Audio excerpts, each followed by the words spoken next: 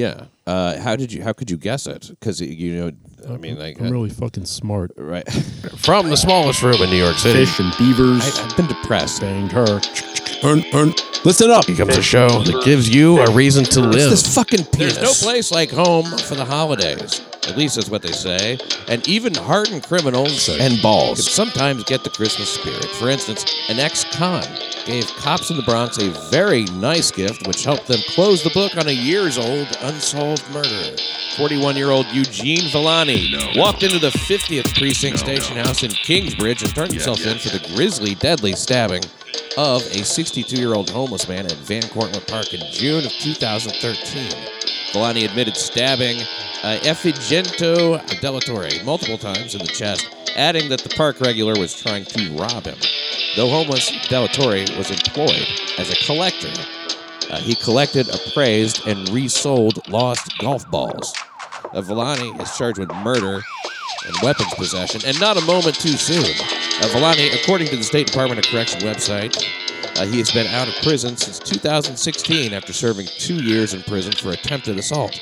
Records show he was also behind bars for 6 years for attempted burglary before being incarcerated for a time in Florida. So having spent a significant portion of his adult life in the slammer, who can blame Villani for getting a little homesick around this time of year? After his arraignment in Bronx criminal court, he was held without bail behind bars, just in time to spend Christmas at home. Don't ever believe that just because a man stabs a homeless guy in the chest, that it means he doesn't have a heart. Joining me now, Seth Barron. Hey, Seth. Oh, hi, Pat. How are you? Yeah, I'm fine. Aren't you glad you're not institutionalized by, the criminal justice system? Yes, I'm very glad.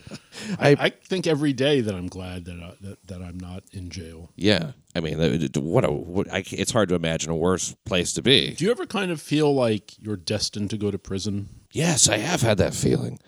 Yeah, it's weird, like that it just is like bound to happen. It's horrible. Yeah, I think like someday, how could it not happen? How could I stay within the the strict confines of the law my entire life?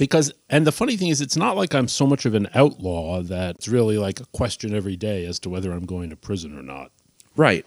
Like, I don't do anything. I think I had this Kafka-esque fear that I could be just picked up. I mean, people get railroaded all the time. Yeah, and basically once you get framed arrested, or just trumped up charges, thrown into prison, and then you never hear from them again. maybe your wife or your, I don't know, like a sister or somebody will be like, no, that's not true. It's not fair.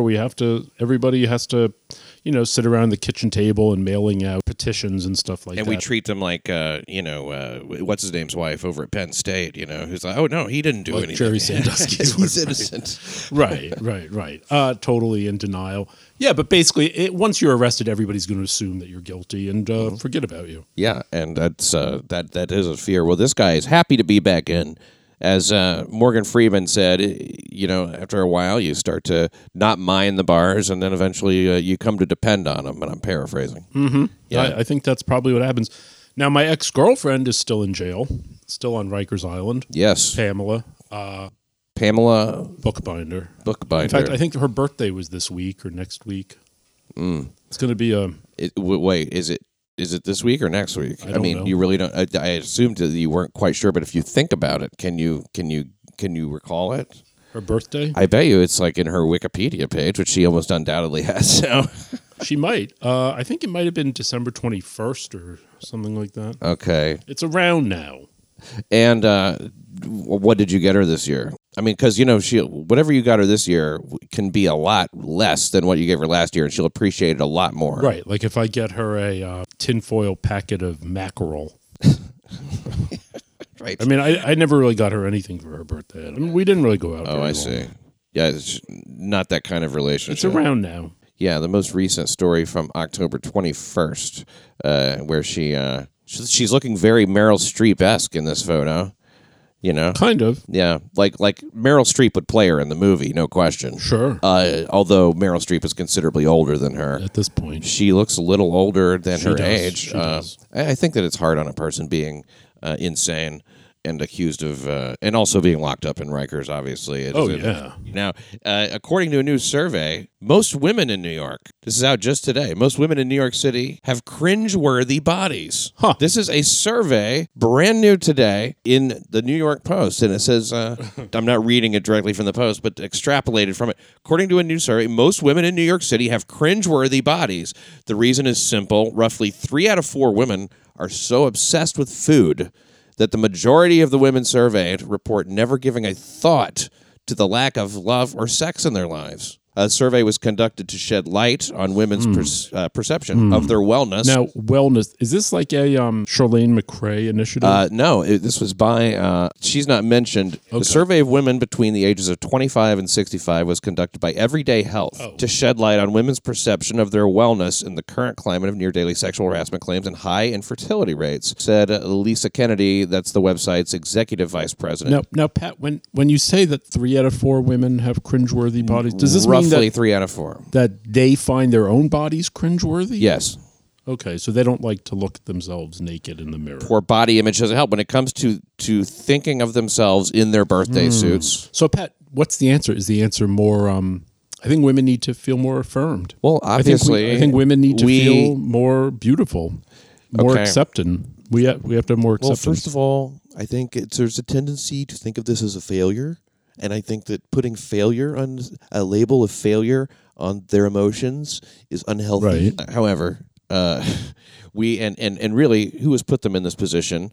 Obviously, society has encouraged them to think of themselves as givers rather than takers. Yeah. And that's a problem. So here's what the article says. City ladies agree. Food beats sex. Even man-eaters prefer eating over men. Oh. Over 74% of Big Apple ladies crave, quote, amazing food over, quote, amazing sex, according to a new survey of the 300,000 women by the health website. Now, and here's a quote here. She says, I'll take buttery shrimp fajitas over a night of sex any day, said Aria Ketek. And she said, they're always delicious and even sexy. The 26-year-old Brooklynite, as if we didn't know, thinks most men simply, quote, don't know how to please a woman. A lot of them don't know up from down when they're messing around in that area. She said, it's like a free-for-all, and it's awkward to have to keep correcting them. It's almost like a buttery shrimp fajita down there.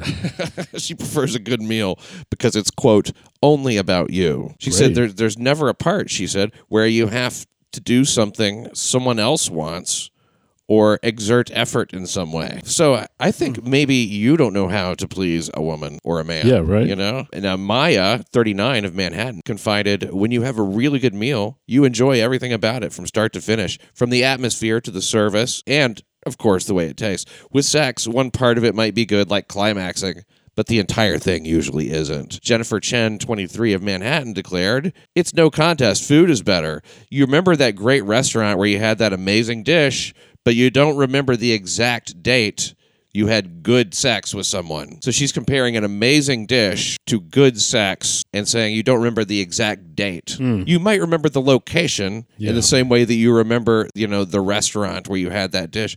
So isn't that funny? That's the illogic of women and the way they think. She's saying, of course you remember the restaurant and you don't remember the exact date you fucked somebody. Right. You remember where the fuck you were.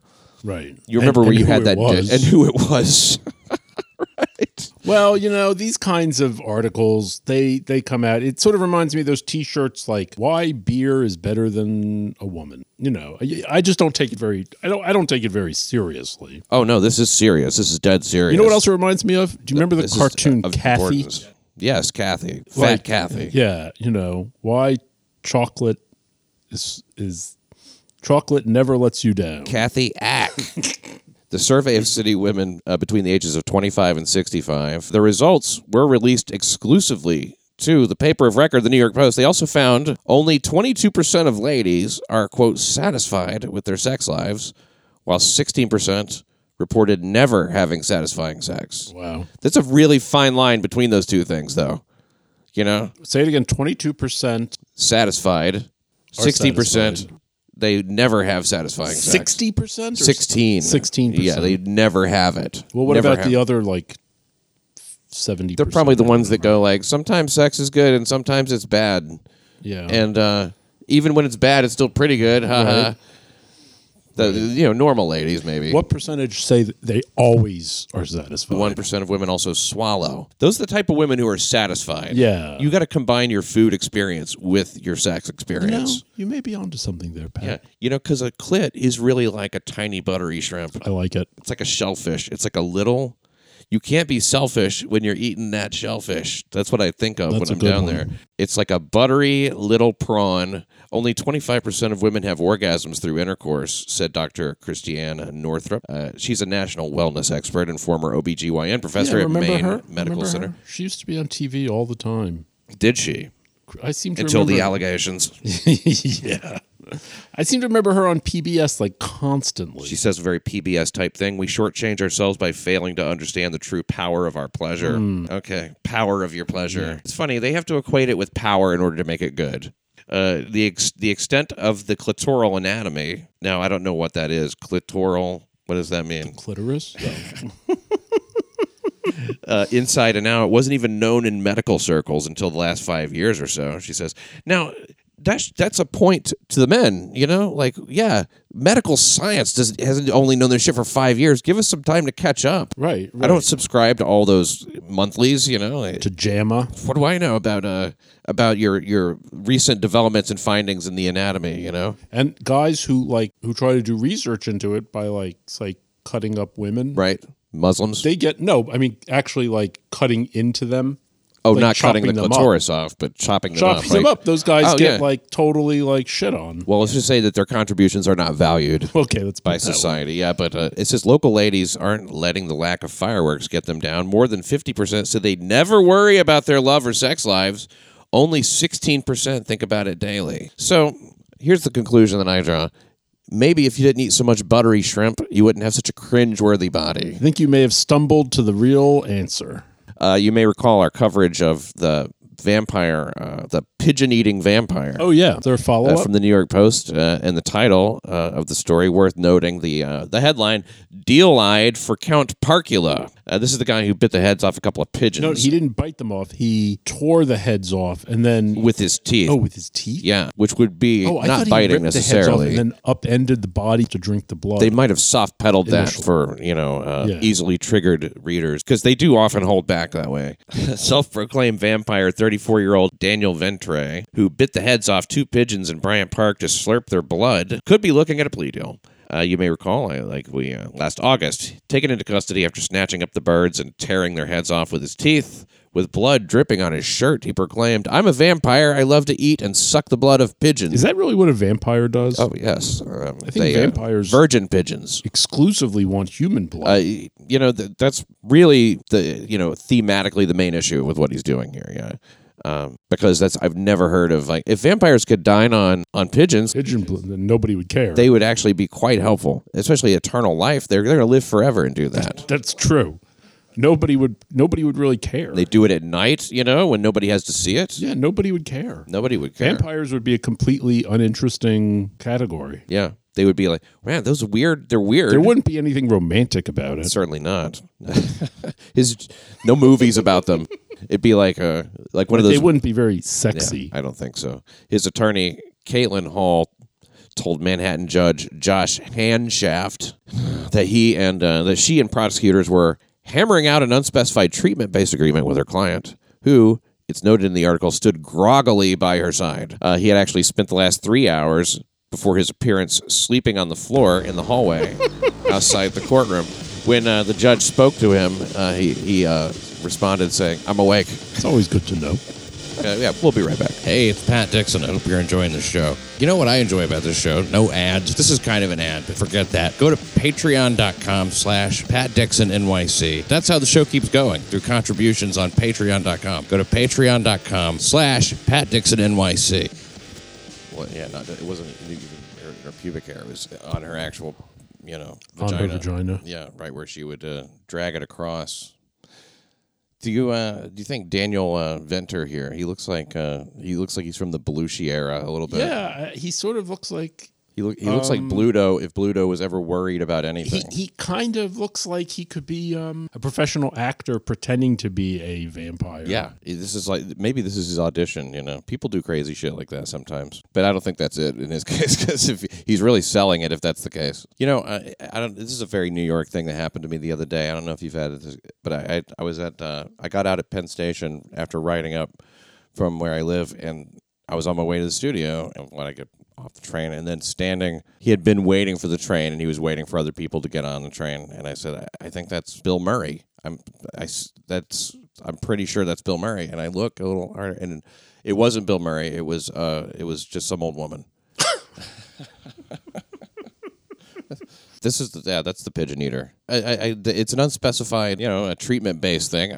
So what sort of treatment do you think he requires? There must be a drug element. It must have been something that made him go fast if he's sleeping at the courtroom. I think they're going to no. It's a behavioral-based therapy where they bring him to an aviary and teach him to care for birds. They're going to teach him why birds are our friends. They're our feathered friends. Yeah, and then they're going to... But not pigeons. They're not. And then they're also going to... and then that rotates with shifts at a chicken processing plant. Almost nothing smells worse than a chicken processing plant. If you've ever been down in Georgia, say just south of the Tennessee border, around Dalton, Georgia. Okay. Dalton, Georgia, filled with chicken processing plants, and it is a terrible smell, but... the rancid smell of rotting curds, which has been seeping out of a recently closed cheese shop, is causing concern among neighbors who fear the unrefrigerated cheese could draw rats. I'm sure it would. Where is this? In the East Village. It's a place called East Village Cheese at 80 East 7th Street. Okay. They mysteriously closed earlier this month without notice. Just shut the door and no sign or they're just not open anymore. Okay. After about 10 days, neighbors said they began to notice the smell. Julia Knox, owner of East Village Hats, she said the smell of cheese is seeping into my hat shop, and I'm looking for ideas for how to get the place emptied before it rots. My biggest concern is that the smell is going to be unbearable pretty soon and a potential rat problem. Surely. Cheese is by reputation and cartoon lore sort of the official food of mice and rats, if you've ever wondered why. According to cheesemaker and importer Neil Russo, he said they were constantly being discovered, mice, in medieval cupboards, eating the household cheese stash. But this would have been because it was the only food they could get to, since the meat would be hanging and salted and grain would be stored in jars. He said it was cheese or starvation. Yeah, and then he said cartoons like Tom and Jerry picked it up, and there was no turning back. Now, I don't know how Tom and Jerry... decided to... I think that's taking a huge jump from medieval times all the way up to Tom and Jerry. Right. But I guess he was just being flippant.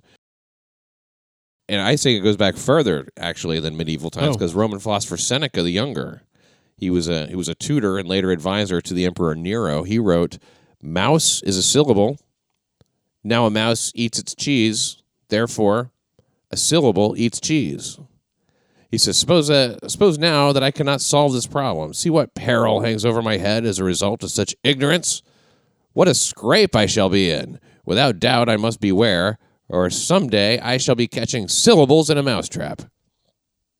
Or if I grow careless, a book may devour my cheese. I think philosophers are pretty weird in their way of expressing I'm wondering themselves. if there's a complex Latin pun that we're missing. It's a one-syllable word, which means it consists of one syllable. So mouse is therefore a syllable. But, words are abstract concepts, and that's why there's an issue, I think. Okay. He's not taking that into account. Right. Seneca, you really went down the mouse hole on this one. Yeah, he was born in 4 BC in Cordoba, Seneca. He became a Stoic philosopher after studying with Attalus the Stoic, or Attalus. He also studied with denizens of the short-lived school of the Sexti, which combined Stoicism and Pythagoreanism. Stoicism was a school of philosophy founded by Zeno of Citium and asserts that the path to happiness is to accept each moment as it presents itself and not to allow ourselves to be ruled by our desire for pleasure or by our fear of pain. I think that's generally sensible. If you can adopt that kind of a way of looking at things, if you're really thinking about all the time getting your dick sucked or the pain of not getting your dick sucked, then that's not going to help. You just have to accept that that there is a great deal of pain in life. And that you may get your dick sucked, and you may not. You may not, right. And if you don't, that you'll deal with that when the time comes. Yeah. When the time comes that you're not getting your dick sucked. Right. Which is, you know, most of the time. Almost all the time. Compare it to the time. Well, that would be kind of like a stoic way to look at it. Like, think about all the times that that's not happening. Yeah. And recognize that it's foolish to even wonder about the times when it will happen. Yeah. Yeah. Don't even factor it in. It's such a rarity. Yeah, it's like on the on a timeline of your life. I mean, like, you might get your dick sucked, say, even if you got your dick sucked 3 times a week. Right. I doubt there's many people listening who get their dick sucked 3 times a week. And if you do, you should probably keep an eye on that woman. If it's a man that you're with, it's normal to get your dick sucked 3 times a week. You know what I mean? Could That's be fine. like 3 times a day. Yeah, and but if a woman is sucking your dick 3 times a week, she is a possibly dangerous person. She's almost certainly a mental deficient of some sort. You may be onto something. Now, Seneca's early career, by the way, Pythagoreanism, founded by Pythagoras, and it was heavily influenced by mathematics and mysticism, which is a strange combo for me. Not really. Math and mysticism? No, they kind of go together. Maybe I don't understand what mysticism is. I just think it's like Jack Palance, like, believe it or not. Well, I think it's like the idea that there's like such a thing as direct access to the truth. Mysticism? Yeah. Oh, direct access to the truth. Yeah. Like speaking to spirits or something? Sure. Maybe. Okay. Well, see, mathematics has very little to do with that, doesn't it? I don't know. Look at how, numerical series appear in nature. Well, give me an example of that. Like the Fibonacci series. Okay. Give me an example of that. I keep saying that till you say words I know. Or, the way the golden ratio manifests itself in different, like natural proportion. Or the way the primary colors are in the rainbow. Would that be an example of that? No. Okay. What is the golden... The golden ratio... I've known this, but I don't know it at the moment. The golden ratio is... let me see if I got this right. It's gold plus silver equals swirl. That the width plus length over the length equals width over length, if I'm not mistaken. No, that can't be right. But what does that mean, though? I mean, what manifestation in nature is there of that happening? Well, for instance, the ratio of the human body, like from the foot to the navel, fish and beavers. How about this? From the head to the navel, okay, to the navel to the foot is the same as the bottom part to the hole. Which hole? The butthole? Or no, the whole body. Oh, in math, it says golden ratio. In mathematics, 2 quantities are in the golden ratio if their ratio is the same as the ratio of their sum to the larger of the 2 quantities. It's basically like 1.6. A plus B over A equals A over B. Yeah. Definitely, because it says DEF, and then there's a symbol I don't recognize. Pi. It has something to do with pi. That's the Greek symbol for pi, it says. This or this. Represents the golden ratio. Oh, so no, pi. That's phi. That's not pi. That's phi. Oh. Whee! So Seneca's early career in the Roman Senate was apparently successful, and he was considered a great speaker. In fact, Caligula was so offended by Seneca's oratorial success that he ordered him to kill himself. Yeah, that's a good speaker. Yeah, because Caligula, I think, had a stutter. Did he really? Yeah. Oh, maybe I'm thinking of Claudius. Claudius came after Caligula. Seneca happened to be very ill at the time when he was ordered to kill himself. Since it seemed like he was close to dying anyway, he was spared. But he was very ill. Oh. So during the next emperor's reign, Claudius, Seneca was accused of adultery with one of Caligula's sisters. So for the alleged adultery, Seneca received a death sentence, which Claudius commuted to exile. Oh. And fortunately for Seneca, he had cultivated the friendship of Caligula's other sister, the Empress Agrippina, who was married to the Emperor Claudius. Claudius, by the way, Agrippina's uncle. So you could marry your uncle back then, and these things would happen. Yeah, there was a lot of weird marriages. A lot of inbreeding. A lot of inbreeding. A lot of gay shit, too. A lot of adopting of people. Didn't the Greeks say that, women are for children and boys are for pleasure. Something like that. Yeah. Which is frowned upon these days. Yeah, nowadays that's not such a great... I hear that a lot of this is going on in Hollywood. I've heard that too. Trading boys around. So through the influence of Agrippina, he was allowed to return. He became a tutor to her son, the future Emperor Nero. He was Nero's advisor at the beginning of his reign, and Nero became increasingly insane with power. And Seneca's close proximity to the emperor forced him to agree with certain dreadful things. Also not very stoic. Including the murder of Agrippina. Wait a second. What's not stoic? The fact he didn't just accept it? Yeah, to go along. I mean, I would have thought that a stoic would be like, well, this is my truth. Yes. And if you're going to kill me, well, I guess there's nothing I can do. And yeah, that's true. They believed in more of a... they had a moral compass. Yeah, I wouldn't think that being a stoic is just like, oh, yeah, you want to kill your rivals and you want me to go along with it? Sure. Especially when his rival was the woman who actually got him back in after being exiled, Agrippina. Right. Nero's own mother. And Seneca actually had to write a letter to the Senate justifying the murder. Okay. He's kind of a fucking bitch. This is like if Robbie Mook was one day held out as like a great philosopher. Like, some advisor to the Clintons. Some opportunistic kind of slick guy. Seneca, he tried to retire in 62 and 64. Both times Nero refused to let him. But still, Seneca was increasingly absent from court. He adopted a quiet lifestyle on his country estates. And he was caught up in the Pisonian conspiracy. You're undoubtedly familiar with that. No. Well, frankly, it was foiled because too many people knew about it. That's the problem with conspiracies. Yeah. How many people? Well, a woman knew about it. That's what happened. She blabbed to Vasulius Proculus, a captain of a ship or something, and she told him all about it, assuming he would join the conspiracy. The reason she told him is because he had said, Nero doesn't like me very much. She goes, well, that's great. We're going to fucking kill him. Oh. And he's like, oh, yeah, okay. So, wait, if I tell Nero you're going to kill him, he'll probably like me then. So that was the way that went. And, so that put the plot in jeopardy. And eventually Nero got enough names to torture people and find out more about the plan. At least 41 individuals accused of being part of the conspiracy. Of the known 41, 19 senators, 7 equites, I guess that's horse people, 11 soldiers, and 4 women.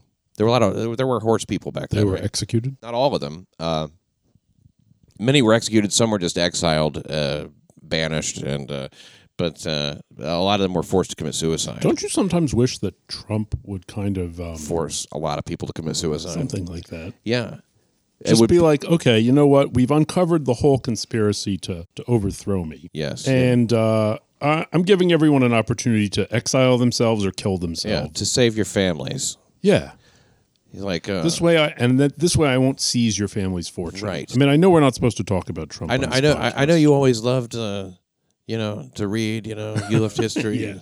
They killed themselves. Don't you remember? And they were given an opportunity. And then... Sometimes they throw a little party even beforehand. They'd lie down in the tub, nice open warm the water, vein, open the vein, and then it's all over. And the families were taken care of, too. Nero sent soldiers of the Praetorian Guard to Seneca's home just outside of the capital, who briefly interrogated him and then forced him to commit suicide. Now, the stoic way in which he killed himself has been the subject of a number of paintings. It might not have been such a stoic death. According to the historian Tacitus, Seneca was still shaping his image until his dying breath. He even tried to somewhat model his suicide after that of Socrates, eating hemlock, which in Seneca's case didn't kill him, and he actually ended up suffocating on the steam of his bath. How does that work? I don't know. He was very old, at that point. But with Seneca, there was always an element which we might now call spin, in which early Romans referred to as hypocrisy, which it really shows what a childish civilization Rome could be. Your beliefs are not your actions, and your actions are not your beliefs, and sometimes reality and your convictions, to a certain idea, they just don't mesh. And that's the way it is. If it comes down to like, hey, do you really believe in this philosophy, or would you like to stay alive another 15 minutes, let alone like 2 years or some indefinite amount of time, you're definitely going to I would go against a lot of beliefs in order to stay alive. Some of them I wouldn't. If it was going to satisfy somebody, just out of spite, I'd be like, go ahead and kill me. Like what? Like say if ISIS was going to cut off my head, if I didn't convert to a Democrat. Oh. Hey, I'm just reminded of something from what you just said.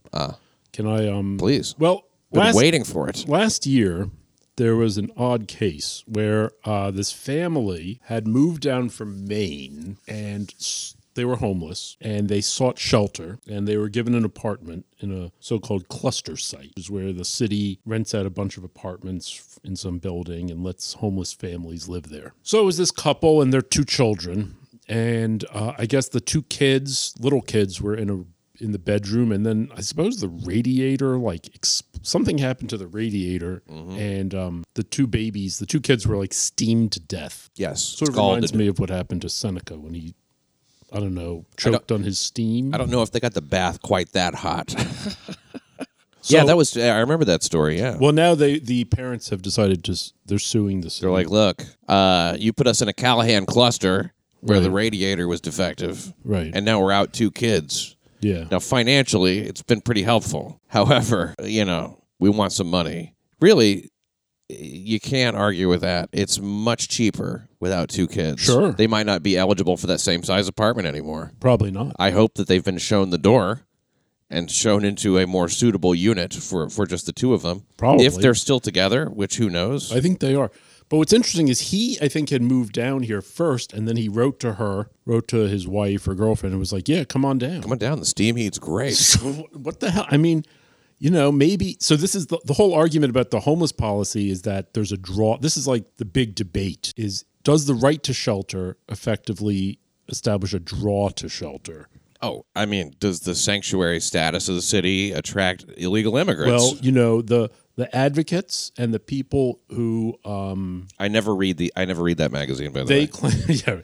They would say that there's no such thing as a draw to shelter. No one wants to become homeless. No one would seek homelessness. Now, it's funny because there used to be a policy. But that's not seeking homelessness. That's seeking shelter that's free. Right. Well, there used to be a policy where if you were homeless, then you were kind of given some preference for getting a NYCHA apart, right? Fair enough. And then Bloomberg ended that because it appeared that people were entering the shelter system so they could get bumped up on the list of people to get a... right. What that naturally follows that, doesn't it? Yeah. Right. Bloomberg was possessed of extraordinary logic. Right. And when something happens, then you're seeing it happen. You don't need the logic to know that. Well, it's like if you want cats, put out a lot of cat food. Right. And so we have a lot of feral animals coming our way. Saying, a little bit. Yeah. Meow. So here's the funny thing. So basically also partially in response to this thing where the radiator blew up. And speaking of that, that's exactly what's happening right now in the busy offices of New York City Crime Reporter Central. Yeah, but the sound you hear is the radiator kicking up and saying, hey, I'm here to make you warm. Yeah, it is actually. But so now de Blasio has announced that he's going to end cluster site shelters for homeless families. And what he's going to do is the city's going to buy up all the buildings where the cluster sites are, rehab them, I suppose, and then just give them to the people who live there or turn them into apartments. For the people who live there? Yeah. You mean for the homeless people? Oh, so a cluster building will be entirely homeless people? Not necessarily, but a large percentage. Probably a lot of the people there will be homeless. And the idea is they'll have some nonprofit take it over and be the manager, and effectively the city will probably pay most of the rent. Okay. Well, that's certainly a step in the communist direction, isn't it? Basically. Now all they have to do is make everybody poor enough to have that. That's the next step. That's the next step. Yeah. And all they have to do that is shit like, I don't know, a lot of tickets, a lot of, you got to run off the rich people is what it is. You can't make them poor, you just got to make them leave. Yeah. And so you make it a really inhospitable environment for anybody who has money. Well, that probably happens on some, and I'm not talking about the very, very rich that have enough money to, butter de Blasio's bread for him. But, people who just, I'm talking about 72 grand, people who make that unattainable figure. Those people. Well, look, as long as crime stays low, that probably won't, people will continue to hang I had a out. liberal person last night who I know. His name is Luke, and we were just talking about various things with the city. And he goes, I don't really. I'll bring this up to you because you seem. Pardon me for saying so, but you might be on the more of the conservative end of the. I'm like, yeah, Right. You pegged it. And he said that he's been watching the city slide in the last few years. He said even over the last year, it seems to have changed a lot in terms of, you used to see some shit happening, like once in a while, and now it's every night you go out, you see some kind of like something happening out that's unlawful or disgusting or something. Like for instance, look at my Twitter feed, and I sent you this video. It's a Seth Barron NYC. Yeah, just a few days ago, I was walking home, and this is Chelsea. It's a pretty nice neighborhood. I mean, it's got a kind of gritty side, but it's basically pretty nice. Lower Manhattan, and I saw these two guys. It's like 9 at night, shooting dice for money, and it was like, what? I mean, just. Then look, not that there's anything wrong with shooting dice. I mean, I'm not here to judge that, but it's a time and place. The time is 2 a.m. The place is Brooklyn. Yeah, I mean, it was just not characteristic. It's unusual. I lived in New York. I lived in the neighborhood of Chelsea that you're talking about from 2006 to 2011, and it would have been unthinkable to see. I was only a couple of blocks away from that corner. You said 8th and 18th, right? Yeah, just a block from. Yeah. Then that was it was only a couple blocks from where I was at. I was on 22nd between 9th and 10th, which is really not quite as nice as around 18th. And I mean, the further you go west, it kind of there's some deterioration as you go towards the pier, I guess, and shit or whatever. But it would have been crazy to see that. I'll tell you though, that corner, it may kind of exist in sort of like there may be something going on like. Mystically, it might be like a Bermuda Triangle thing because I've seen some weird shit just on that corner. For instance, a couple years ago, this was in the middle of the day, and I saw a guy sitting on the ground in front of one of those, Wi-Fi kiosks. And maybe he was watching something, but he was, and this was like maybe 2 p.m. Oh, and he had a half gallon of lemonade and a bunch of stuff, and he was he had a meth pipe, and he was just hitting it hard, just smoking meth. Hard to enjoy the internet if you don't have your meth. Yeah, just sitting there on the ground, smoking meth. And I took a picture and I showed it to a cop, and he was like, "Yeah, well, he might just be smoking pot." I'm like, I know what the difference between someone smoking pot and someone smoking meth is. Yeah. He may just be breaking a different law. Right. Which we don't really enforce. And then there's always there used to be like a bunch of trainee prostitutes who would hang out over there. It's a weird corner. Hold on. Tranny prostitutes. The word is sex worker. I'm sorry. Tranny sex workers. Yeah. The reformation of the whole idea of sex work is another thing. That's kind of like, the legitimacy, the legitimizing of that as either, playing up the victim status or the fact that they're victims because it's illegal. This friend of mine... it's like they can't make up their mind. Which one is it? Or are they being victimized, or are they people who deserve to be, Is there are they agents or victims? They attack it on both sides. So this friend of mine sent me a picture of himself, and, he'd grown his hair long. He was wearing kind of a dress, and he's like, guess what? I've been, transitioning, and now I'm going to start HRT, hormone replacement therapy, very soon. I said, that's so wonderful. You'll great. You're going to definitely be one of the 45%. Oh. He was like, oh, the 45% of what? And I said, the 45% of transsexuals who kill themselves. Is it that high? I don't know. It might be. Oh, I love throwing out a fake statistic to really get somebody's attention. I think it's pretty high. It is high. It's said to be many times higher than average. Well, I mean, think about it. You're talking about people who think they're in the wrong body. So naturally, they would probably be more inclined to kill themselves. It's the ultimate geographical cure if you're not doing it for the right reasons. Some people do it for the wrong reasons, I'm sure. I don't know what the right reasons are. I don't even know necessarily what the wrong reasons are.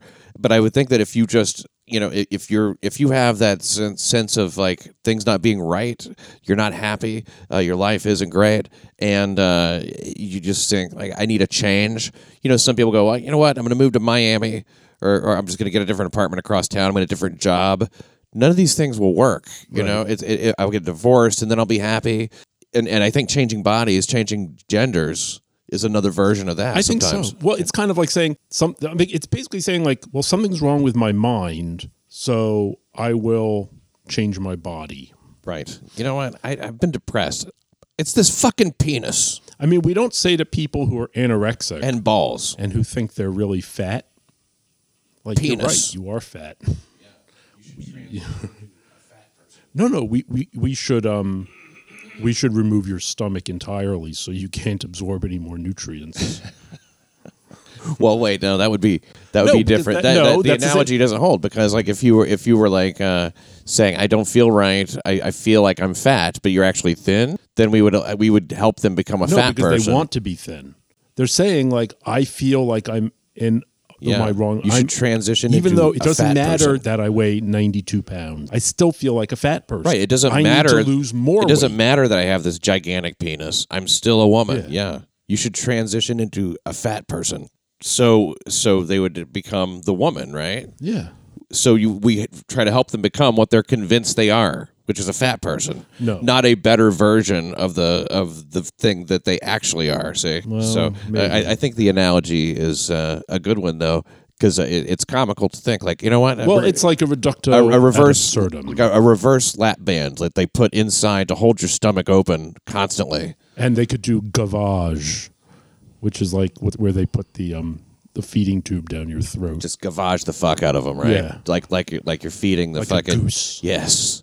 A goose that you're gonna make. What's that kind of shit? What do they call that? Foie gras. Stuffed goose filled with butter and semen, buttery shrimp. In Midtown, a painting of Santa Claus nailed to a cross was taken down by a fine art gallery in Midtown due to the customers' customer complaints, and a noticeable decline in customer walk-ins. And Is this at a gallery? It was at a gallery. What gallery? It was a gallery, Central Park Fine Arts. It only took 2 days of the painting hanging there prominently in the front window. And the painting's by Robert Cidanella, famous work. It's called The Presence of Man.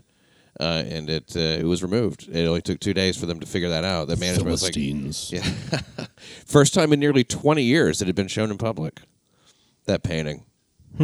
I guess, that's I can't. It's something like that being controversial is quaint. It almost makes me feel kind of nice. I know, right? A little bit of intolerance towards a work of art that's like fairly benign. It seems that way. The Catholic Church condemned it back in the fucking 80s when it was debuted as an offensive attack on Catholicism. They think everything's an attack on Catholicism. It's like it's not. I don't. The artist says it's a comment on American consumerism. Commercialism, exactly. And he told the Patch, NYC Patch is where the story comes from. There's no give and take. It's either black or white.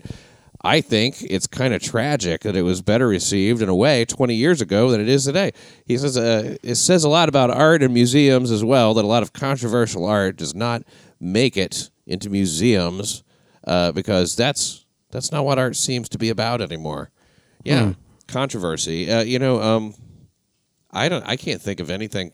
You know what I saw that was controversial? What I thought would have been more controversial: the paintings of this French guy, like a one-name guy, but he did a lot of paintings, and these are in the Met. Women, girls. There's a certain girl that he sort of did a study for a while.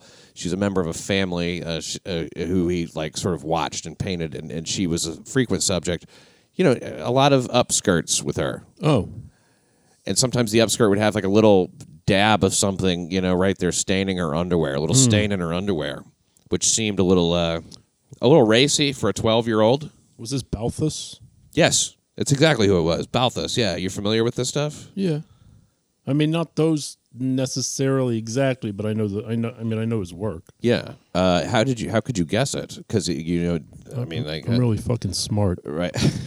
Hey, can I read a little story from the newspaper that I think you would like? Oh, that would be amazing. Lower East Side man caught sodomizing girlfriend's dog dodges jail. Hold on now. How was I not informed of this? Please read on. A Lower East Side man walked out of court with a slap on the paw Friday after getting freaky with his girlfriend's dog, Princess. Jesus Gutierrez, or Jesus Gutierrez, was busted last year when authorities said they got camera footage of him sodomizing the girlfriend's pet Maltese. Oh, a Maltese is a good-looking dog. With his fingers and grinding up against the canine's genitals. The assault lasted at least 30 minutes. Wait a second, wait. What was the first part of the and grinding against the genitals? Again, could you just read the sentence again, please? Sodomizing the girlfriend's pet Maltese with his fingers and grinding up against the canine's genitals. Oh, my goodness. Where did he do this? On the Lower East Side, I guess. Oh, here it is. Oh, my.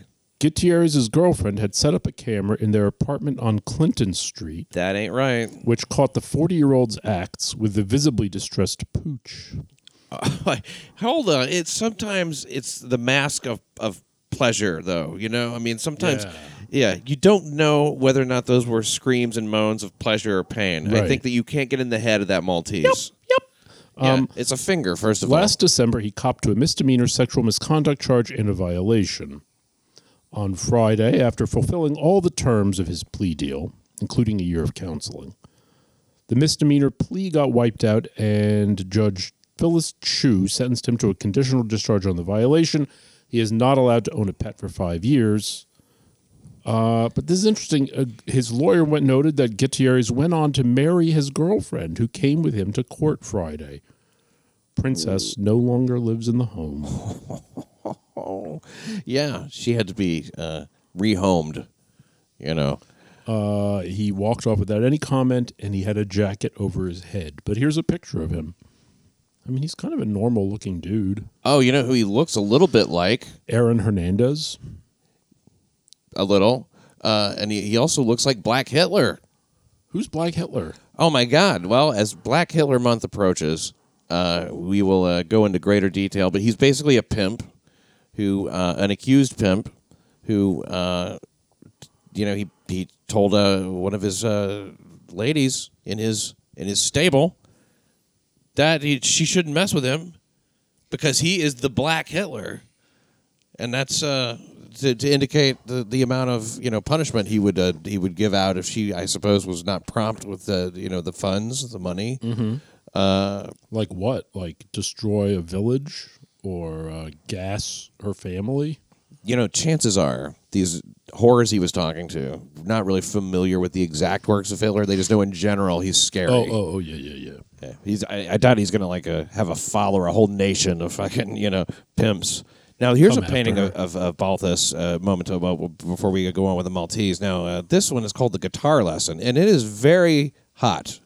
Yeah, look at that. It's not supposed to be hot because this is a teenage girl bent over the knee, but not bent over spine back, rolling face up on a seated guitar instructor who is female and who is just about to sexually abuse this girl in a way that the guy abused that Maltese. Yeah.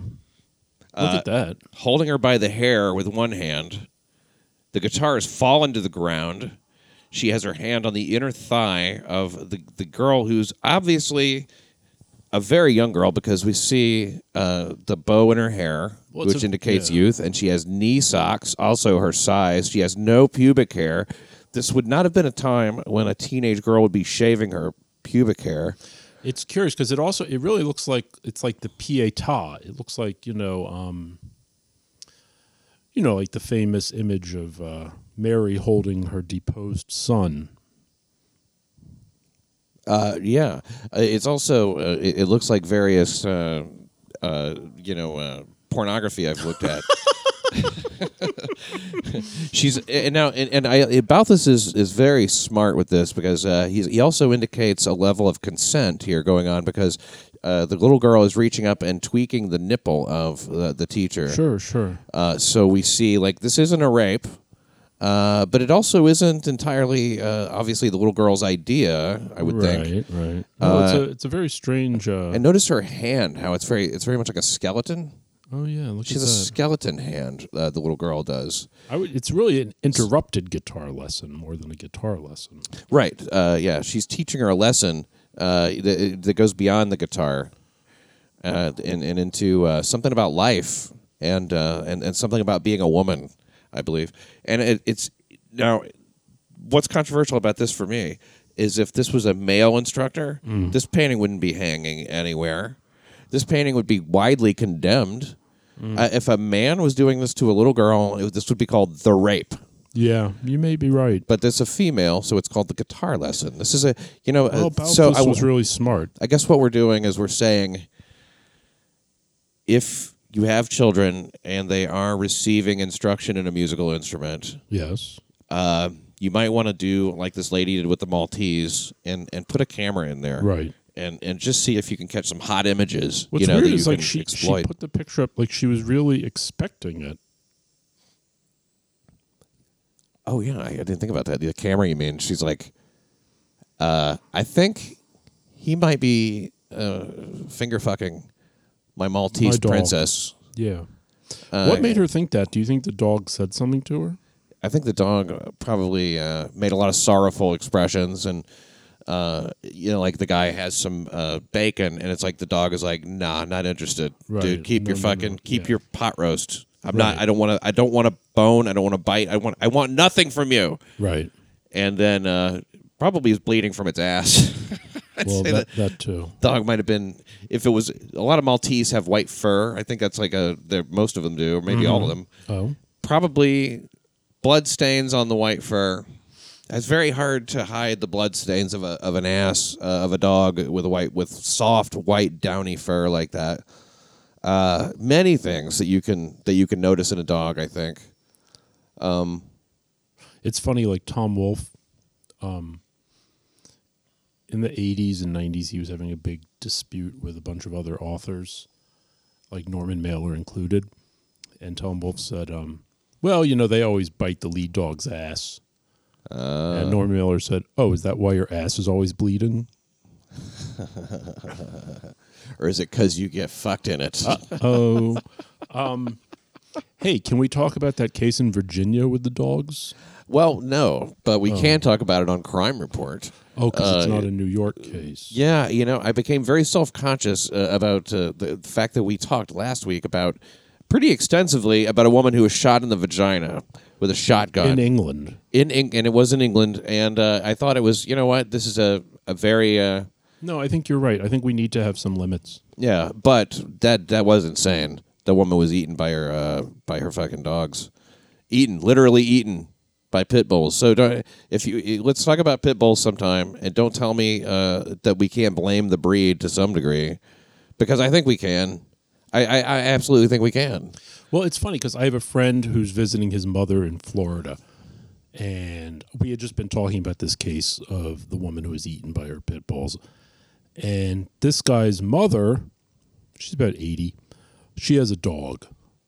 Now, it's a Bichon Frise poodle mix of some sort. He calls it a Bichon Poo. And I said, are you concerned at all about this Your dog? 80-year-old mother fucking this dog. No. That the dog might maul your mother, and that she could be devoured by the dog. You must consider this. It's not a breed specific thing. Since it's not, you can't blame the breed. Which means you can't.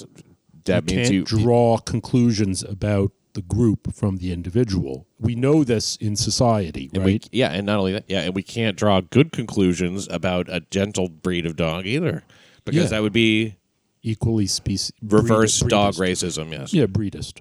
Breedist. Yes. Very breedist. I mean, in the same way, you wouldn't want to draw conclusions about whites and all the people they murder. Yeah. And all the people they rape. We probably do lead the country in rape and murder. I mean, we do so much. But you cannot say that it's because we're white, right? Well, is that what you're saying? I mean, you can't. You can't. You want to. If you don't, I mean, you may want to, but it's not fair to because there are some white people who aren't like that. The idea is we have to draw these conclusions internally and outwardly and pretend that we're not. No. That's wrong, Pat. That's not what we're supposed to do. Anyway, so I asked my friend what he was going to do about this, and he said, no. He's really not worried that 2/3 of like fatal dog maulings are from pit bulls, and the other third are from Rottweilers. He's not at all concerned that his mother's Bichon Poo lapdog is going to maul her. Okay, well, we'll find out. I guess we'll just have to hope for the best. Right. The painter of the Presence of Man attributes the lack of open-mindedness to the rise of Donald Trump in politics. Oh, of course. He said in the Trump age, people feel that anything they don't like or agree with should be suppressed. Well, it doesn't sound like anybody... Strange. I don't disagree with that. It just is coming from the other side. Oh, yeah, right. You could attribute it somewhat to Trump because it intensified during the Trump era.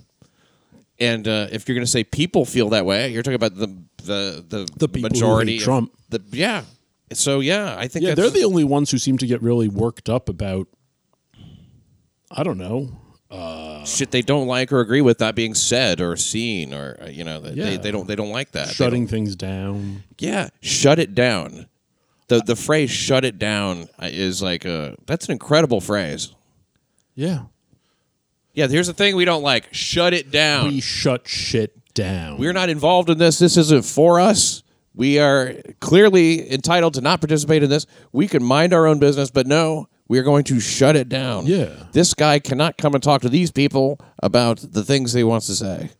Right. Odd. Very odd. Speaking of dogs, a dog was found stuffed in a garbage can with its mouth taped shut near a Brooklyn highway on Tuesday, according to the NYPD. It was a 10 to 12-year-old shepherd mix named St. Vincent by its rescuers, named posthumously by those who found him deceased in a garbage can. Oh, was he dead? He was, stuffed in a garbage bag with his mouth taped shut. And oh, wait, maybe he wasn't dead. Maybe he wasn't dead. I figured the dog was dead. Oh, no, yeah, the headline, dead dog found in Brooklyn garbage bag. Okay. But wait, maybe that's my headline. Hold on, let's just make sure. Discovered by a Good Samaritan. This dog may be alive. About 8:30 p.m. in Highland Park, near the Jackie Robinson Parkway and Pennsylvania Avenue in East New York. East New York is wait a second. Where's East New York? East New York. In Brooklyn. Yeah. Brooklyn. Oh, right. Of course, East New York. Now, West New York is in Jersey. Right. And it's like a Cuban neighborhood. The person then heard the dog struggling to breathe. Oh, and called police. Officers responded, cut the bag open, and they found St. Vincent inside, according to volunteers, the animal rescue. It was devastating to look at, one of the volunteers said. And they said it was disgusting, this person. Whoever did this is a savage. People get very upset about... I mean, I'm not in favor of it, but people get very, very upset about animal cruelty. They really do. They do. And I think quite the opposite about this as I do many issues. I think it should be encouraged. Animal cruelty. And controlled. In a controlled environment. Interesting. We allow people, if they feel violent, if they feel the urge to commit crimes against people, there's a facility that they can go to and, say, kick a chow. You find a chow who can take a good kick. Yeah. And you don't get to kick him repeatedly. Right. You don't get to overdo it. It's a free service. Right. Maybe there could be some sort of nominal charge, just to keep the lights on. And you could say, strangle a parakeet. Yeah, or garrote manatee. Yes. I would love to garrote a manatee. I know they're rare, so obviously there may be an upcharge. Yeah. For a manatee. Or they could have an enormous gallows and you could hang a giraffe.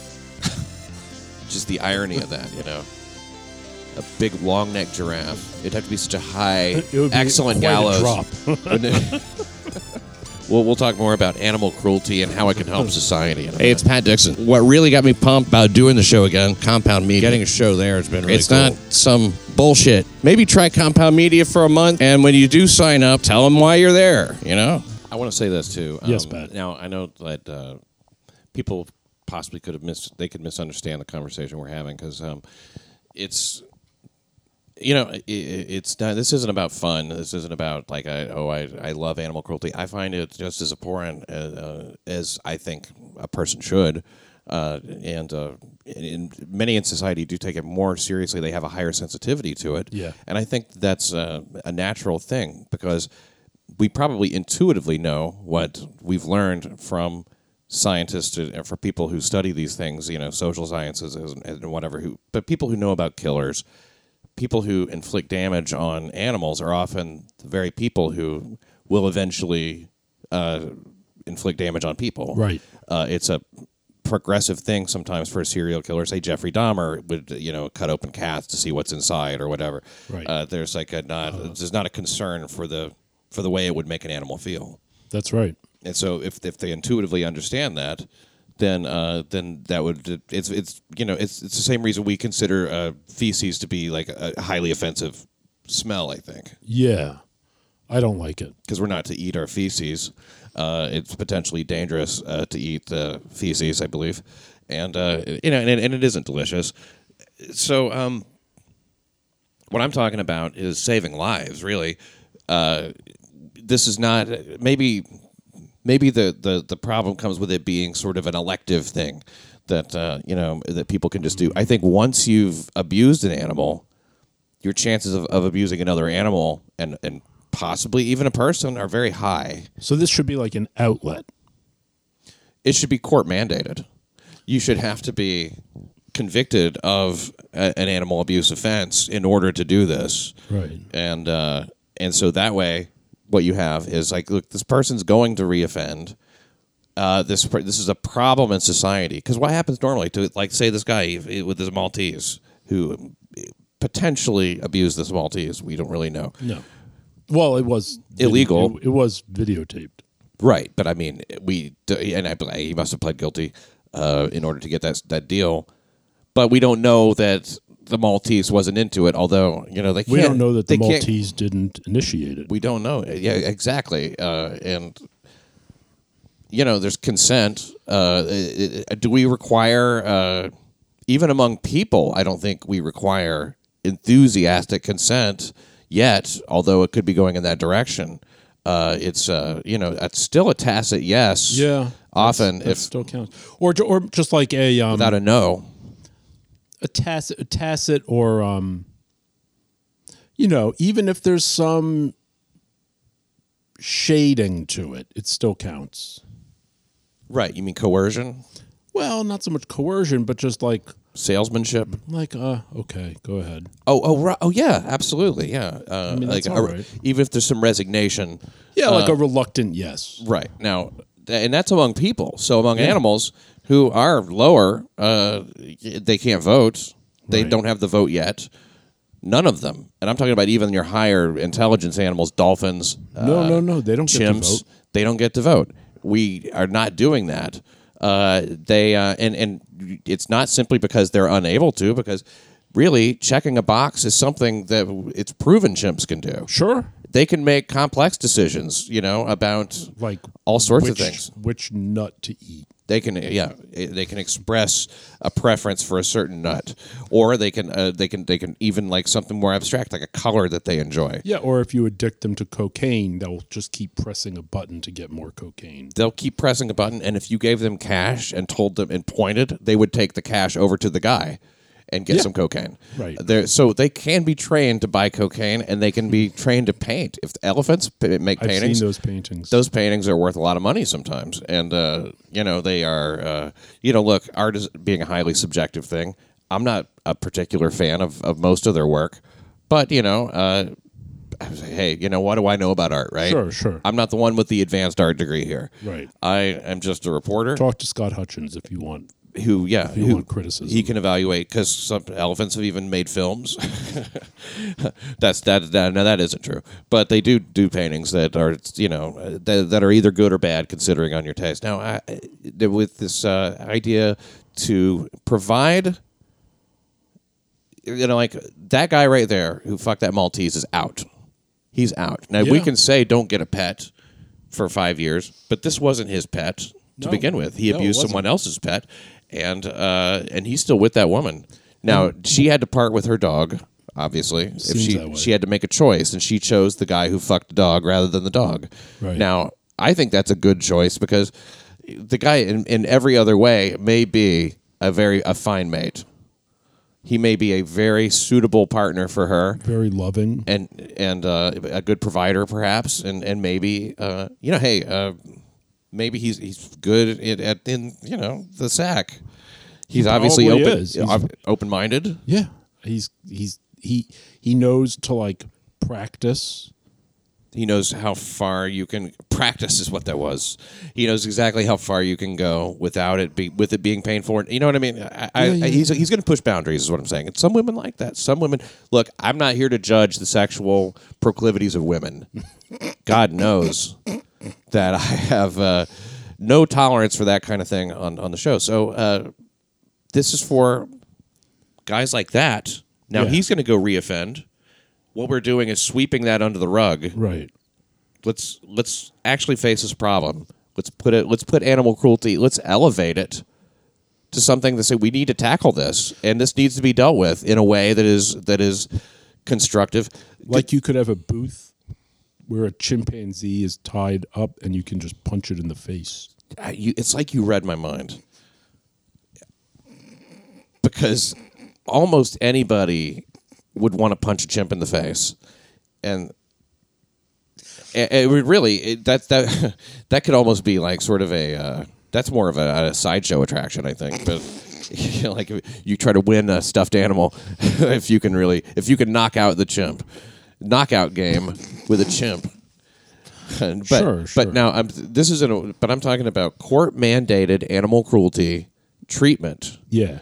In order to, because like I said, they're going to reoffend. But the price of admission is a conviction. You have to have been cruel to an animal all on your own and be convicted of that crime.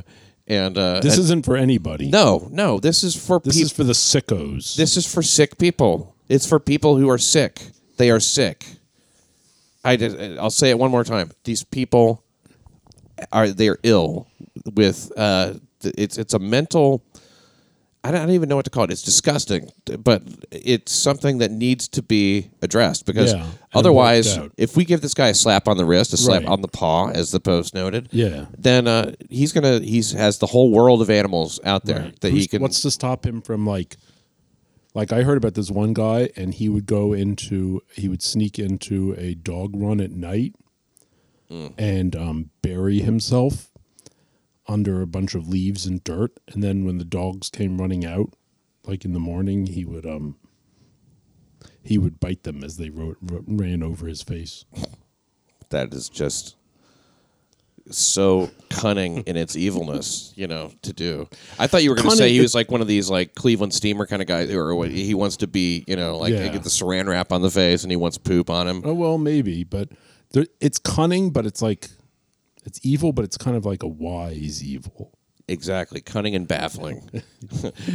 But why? And so he wanted to bite the dogs because that's news. That's the definition of news. Man bites dog. That's true, actually. And so there's a certain kind of a statement to that. This guy sounds like a potential performance artist. Well, maybe.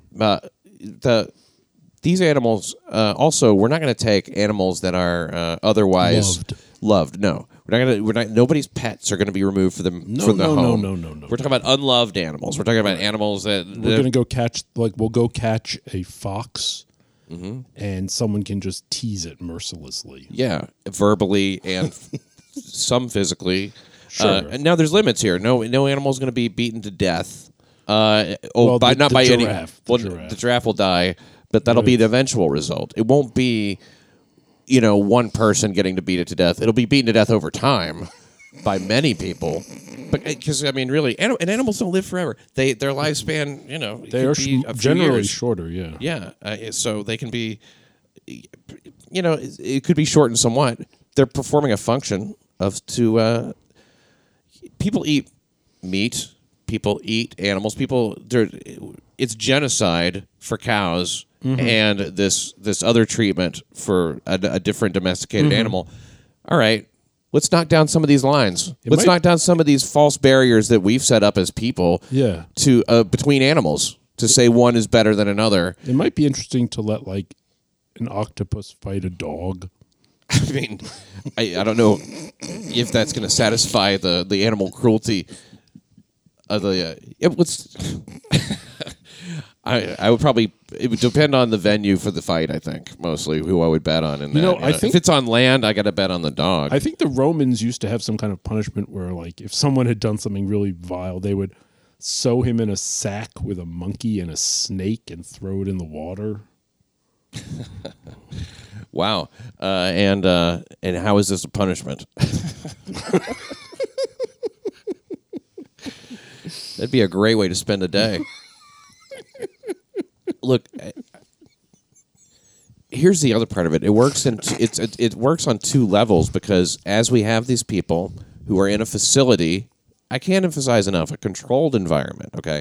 The animals, other than being kicked or punched or having their fur pulled or had sex with, but when that's not happening, they'll be treated with the utmost care, just as they would at any animal shelter. Sure. And they'll be provided with, maybe even a life a little bit better than, like say they'll be, instead of like eating like, monkey food, we give that monkey like pudding, Yeah. And instead of, say a dog normally eats like dry dog food at a shelter, give him a club sandwich, Yeah. And like you could do 69 with a bear.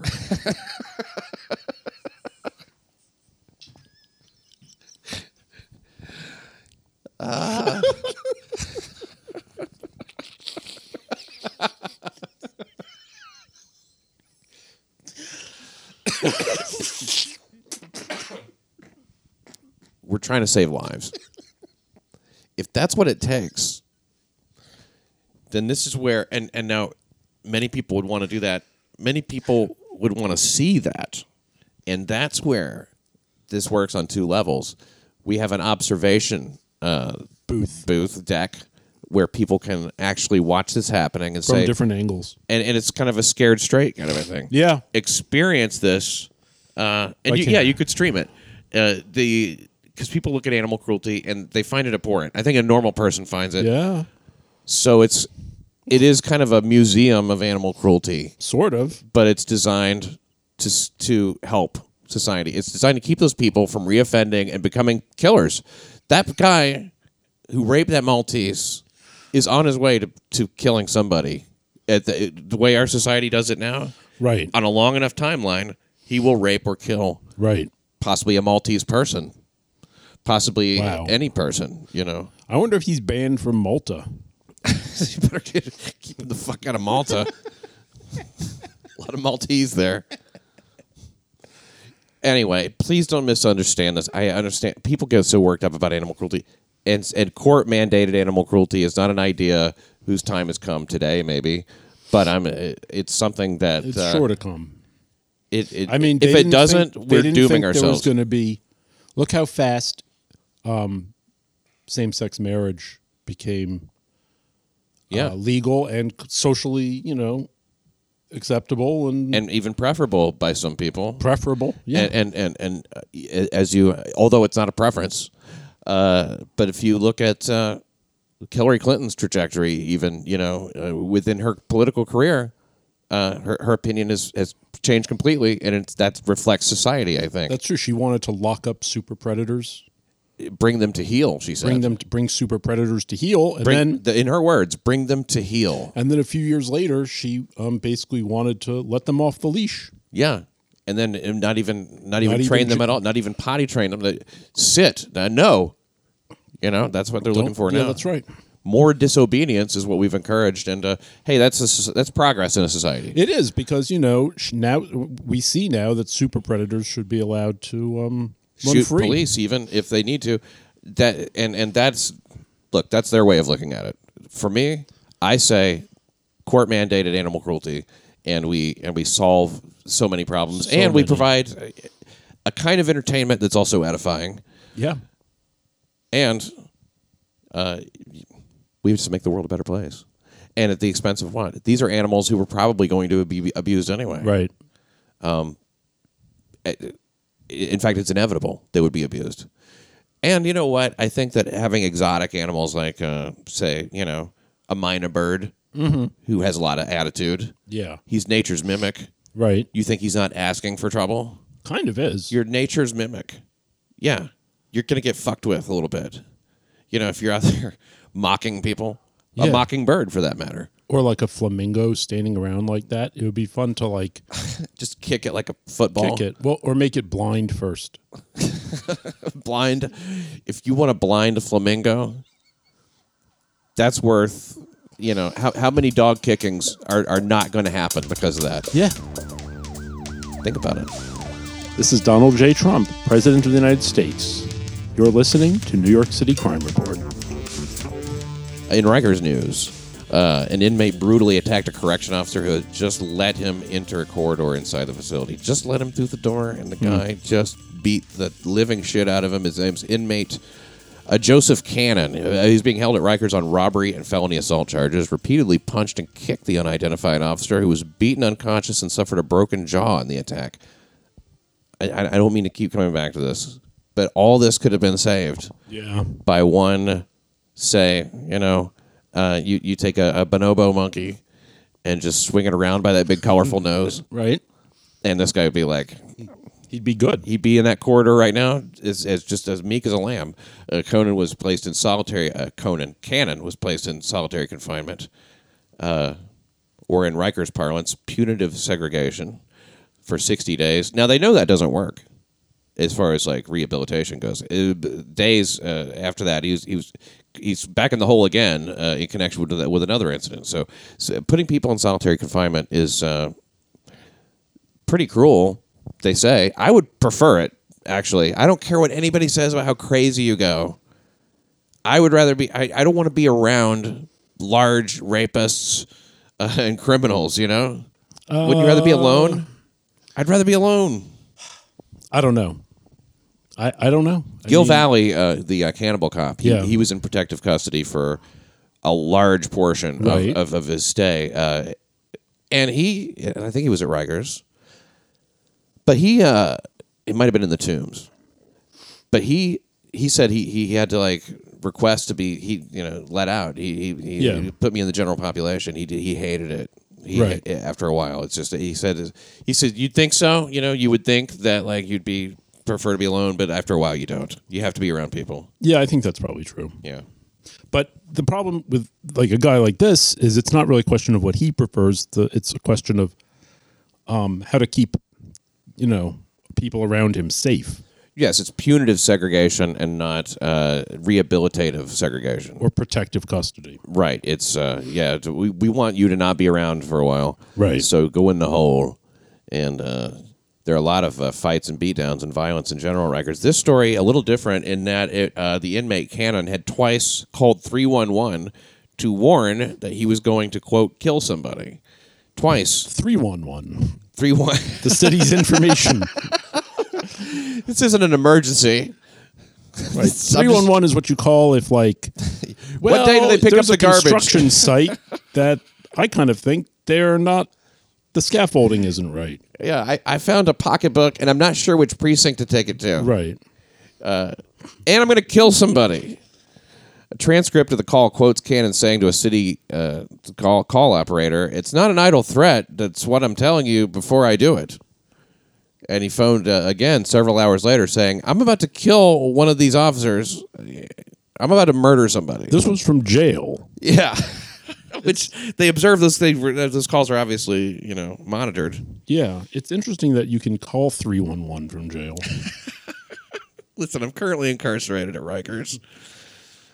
Thank you for taking my collect call, by the way. I wonder if it's calls are free locally. 311. I don't think calls from Rikers are necessarily free. Maybe not.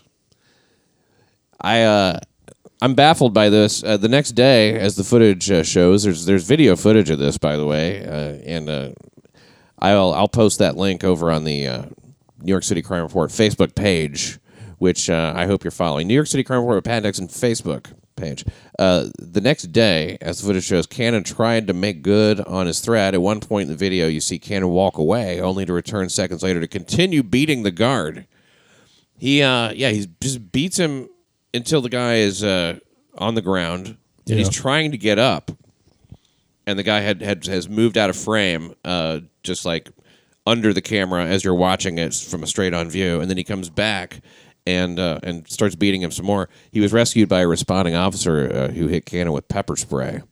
And, he'd made a very clear and credible threat. Nothing was done. None of the COs were informed about the intentions of this inmate. Needless to say, the jail officers union, unhappy. They have a union. This is why we have a fucking union. Now, Elias Hussamuddin, he's the president of the Correction Officers Benevolent Association. He said this: the call came through the Department of Correction, and they did absolutely nothing to protect this correction officer. It's funny. He and I had the same take on it. Same take. The video of the beating, it comes amid a continued spike in violence behind bars. They say spike. How long do spikes last? Years? They can. This has been a years-long spike. I've been watching violence at Rikers just ongoing since we started doing the show. Back in 2011, it seems as if it's never been like an uncommon event for a guard or another inmate, or if guards have been fired over just fucking beating guys. Sure. Lost their jobs because of Well, that's why, thank God, they're going to be closing Rikers down, and there won't be any problems like this ever again. As soon as that happens, it's going to solve a lot. Oh, by the way, did you hear the new suggestion for what to do with Rikers once it's been emptied? No. It's going to become the site of the future Donald J. Trump Presidential Library.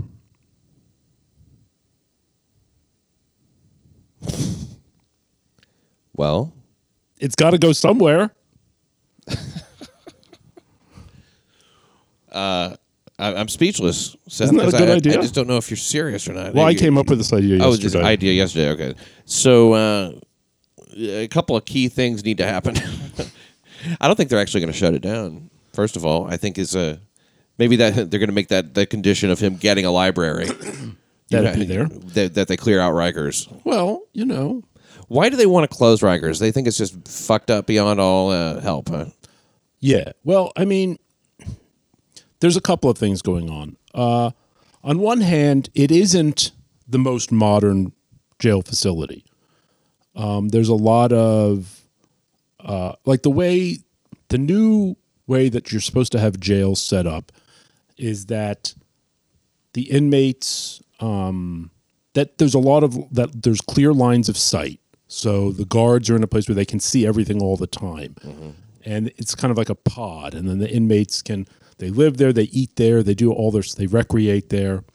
The way Rikers is set up, there's a lot of blind corners and things. So it's an old facility. Yeah, designed with prisoners in mind.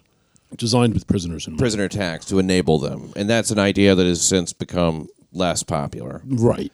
Actually, it's probably something they didn't even conceive of happening quite so often. Maybe not. They're probably it's a prison. They mind their manners around, whatever. Well, remember, it's not. Here's something else the advocates say. It's not a prison. It is not. It's a jail. The people there, most of them, have not gone to trial yet. They have not been found guilty. They are awaiting trial. Most of them have gone to trial, just for other shit they've done numerous other times. Yes, but for the crimes that they're there for, right now, they are as innocent as a little baby. Innocent as you and me, as a little baby, a Maltese, a Dame Princess, or, for that matter, a chimp who hasn't yet... who has yet to be punched in the face. Where he loses his innocence. So, I mean, they're going to go somewhere. So why? I mean, I understand Rikers isn't the modern part and all that stuff, and like you said...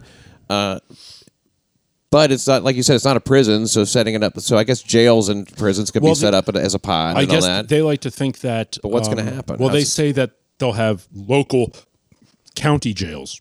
Okay, which are smaller and easier to manage? Well, that's what they say. But it's a bunch of separate jails on Rikers anyway. Well, the idea is that a lot of time and energy is spent taking people back and forth from Rikers to court. Oh, right. Like gas and a guy to drive and some people to like make sure they don't steal the truck. Right. So the idea is like, well, if they were in their home borough, then right next to the courthouse. Right. If the jail was next to the courthouse, it'd be much easier to get them back and forth. Yeah, because this guy doesn't want to travel all the way to some island. Right. And for that matter, why not, when you said in their home, I thought maybe that was the end of the sentence. You know, just let them stay in their homes. Well, you know what? I was listening to the city council hearing recently on the progress that's being made, or the lack of progress, rather. Right. And to hear these council members, they were so angry. They were like, why hasn't there been more movement on this? We need to get this going now. Basically, you would have thought that all you have to do is set these guys up in like 4 to 6 person group homes. Give them a key. Right. Tell them when their next court date is. And say, don't go anywhere till then. Or stay here. Yeah, or just make sure that you're a good guy. Yeah, okay. Mind your manners. Keep your nose clean. That the whole problem is really not that these are like, violent criminals. Is that a real idea to set them up in 4 to 6 person group homes? No, but that's the way they were acting. That's the way they were acting. So, why hasn't more been done on it? Well, there's no place to put them, really, I'd say. And besides that, look, I mean, if you put them in their homes, forget the group home, just leave them at home. Because not all of these, why should somebody be locked up pre-trial? Because they don't have the money for bail, right? Well, that's what they say. Okay, so like, why should a guy be locked up in a jail for, throwing a bottle at a police cruiser? That's, or domestic violence. Right. So he beats up his wife. Why should he have to be locked up where he can't even see his wife now? Right. He can't wait for her to come home so he can help with the groceries or, and visit with his children. Up. Of course, make up. Settle this thing. And still get it settled. Get it settled between the two of them. Yeah. He can't settle it from Rikers. Right. He can't even have a conversation with her. Right. If she's not willing to come and see him or call him, he can't even speak to her. If she won't listen. And if she won't listen, then that's another problem to overcome. We're talking about counseling that needs to occur. Yeah. We're talking about... and here's something else. We are reducing the communication, enabling, really, this whole situation where people don't stay in the home. Right. And then another problem is... And men, is who I'm talking about. Men, of course. Of course. One thing that they've said is that in a good way to get the population of Rikers down, they do have something called supervised release, where, okay, yes... you're going to wait for trial. You're going to, you committed a crime. You're going to be on supervised release. That means, you have to check in. So typically they don't do this for violent felons, right? Like if you're violent criminals, like if you're awaiting a violent charge, they don't give you just supervised release. Hey, that's just a charge, though. First of all. And so they're saying, why don't we just do it for people who are 18 to 23? Supervised release, violent criminals, people on violent charges. Yeah. But, But they're 18 to 23. That's basically just like kids. They're children. They're children. Yeah. Of course, that is the cohort that commits the preponderance of violent crime. Of course. They're kids. That's what do they know? Their kids are just kids being kids. And they want to criminalize that. Maybe they've been knuckleheads. Right. I think... they've been... Why are we criminalizing childhood? Why are we criminalizing childhood? Why are we criminalizing knuckleheads? He makes one mistake. Right. Oh, he threw a spitball at somebody. Oh, right, Put him in solitary confinement. Oh, my God. Electrocute him. Right. Yeah, why not? Death penalty for knuckleheads. Right. Who throw spitballs. That's what they want to do. I think that, look, a lot less electricity is required for a cattle prod than an electric chair. What if they could have supervised release? A guy with a cattle prod follows him around everywhere he goes. Well, if he starts to do an offense, then knuckleheadism. Yeah.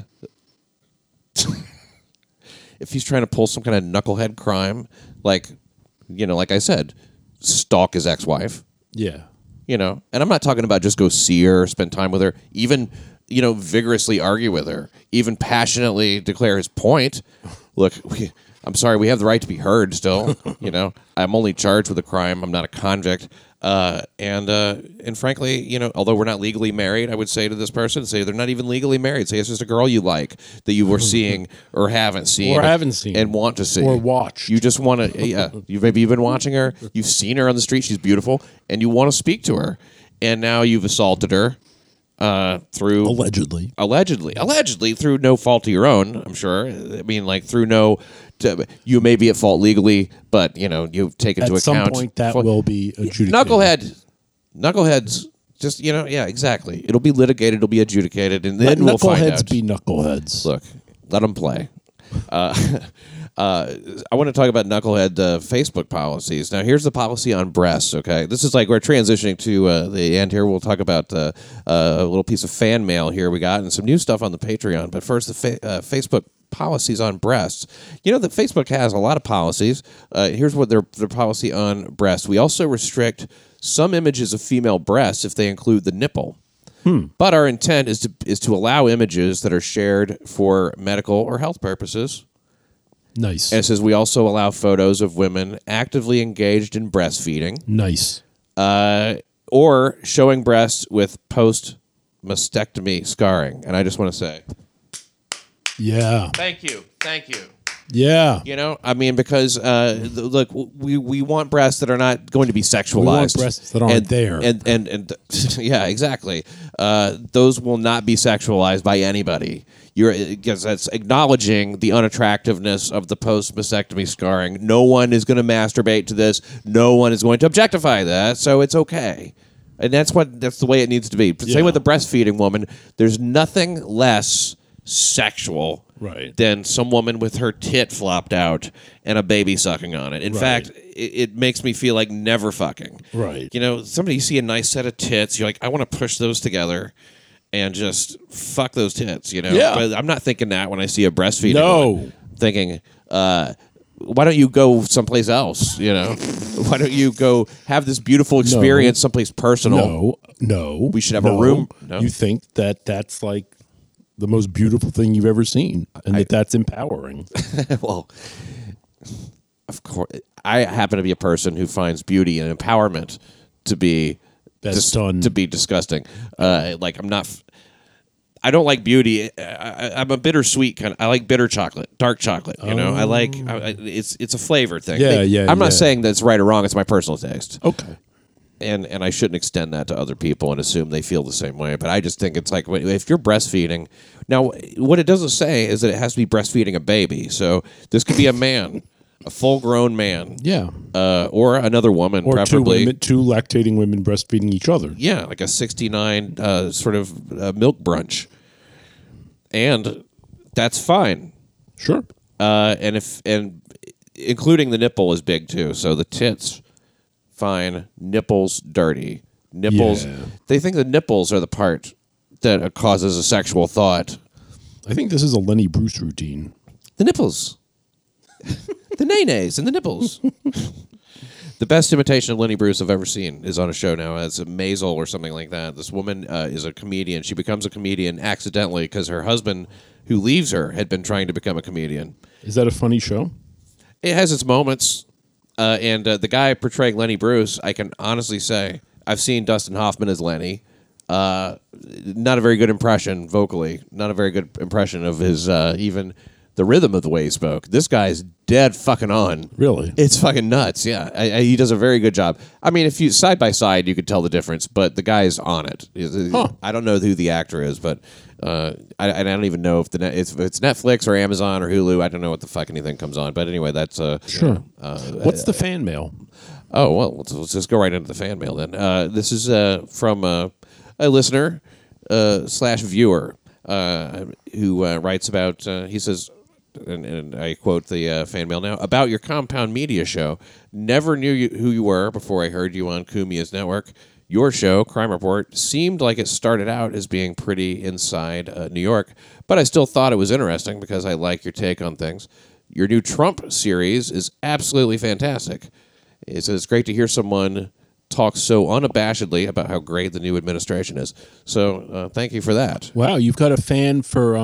all of your outlets. He likes the whole thing, and that's appreciated. Also, you know what? I have one other one that I'll mention to you now because it involves you specifically. It involves me? Yeah. You wait. Hold on. I mentioned you. Keep talking while I go and grab my phone. Okay. So Pat's leaving me to kind of handle the show now, and this is an unusual situation. Normally, I don't get to just take control of the reins. Do 69 with a bear. 69 with a bear. Banged her. But now's the time. Banged her. I'm in charge now. Banged her. Earn. Listen up. Banged her. Pat Dixon, he's nobody. Oh, hey, Pat. Wait, I'm back. All right, so this is from a fan who wrote to me on Instagram, and Pat Dixon NYC at Instagram. That's so cool. Yeah, are you on the gram? I'm not. Not on the IG? No. Well, I am at Pat Dixon NYC, and so this comes to me from I'm a on guy. Squirt. The from Creepy Baby Jane, who, by the way, I recommend you follow. Creepy Baby Jane is a great account with a lot of creepy little gifs, mostly, of a lot of odd things, dolls and the like. Okay. You see a lot of that. He says, if you don't mind me asking, where did you meet Seth? He's a very interesting person. You play off him so well. He said, I love the shows where you two are together. Don't get me wrong. You're unbelievably relaxed when Bobo is on the panel. This is in reference to Crime Report on Compound, obviously, is on the panel. But when Seth is there, it seems like you're having more fun. I do hope I'm not being annoying. And he says, just having to say so indicates I probably am. Far from it, Creepy Baby Jane. I don't mind that comment at all. No. He says, please answer when you have absolutely nothing else in the world to do, which is it's exactly where I'm at right now. Yeah. And he says, Merry Christmas. I do hope it's your best one. Yeah, what a So nice what does he fan. want to know? He wants to know where you met me? Yeah. You read my blog. Yeah, I did. I read your blog, City Beat. City Council Watch. City Council Watch. Oh, okay. And I was down a rabbit hole that night. I recall coming across it and going like, oh, wait, here's a guy who's talking some sense. I like this. So I wrote and told you I liked it. And then you responded. And then when I responded back, I mentioned the show. And you were like, oh, I'll check it out. And then I didn't. That was it for a while. Right?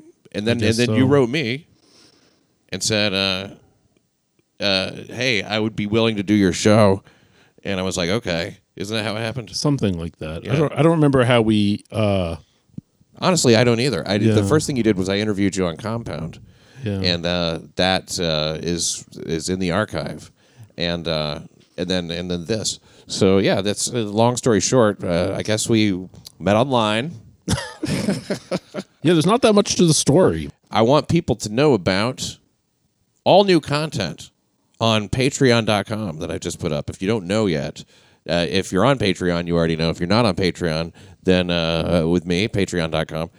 I don't really do a hard sell on this. You know, I make about a couple $100 a month on it. You know what Last Podcast on the Left makes? Something like, last time I looked, I think it was like $8,000 a month. Sure's gone up since then.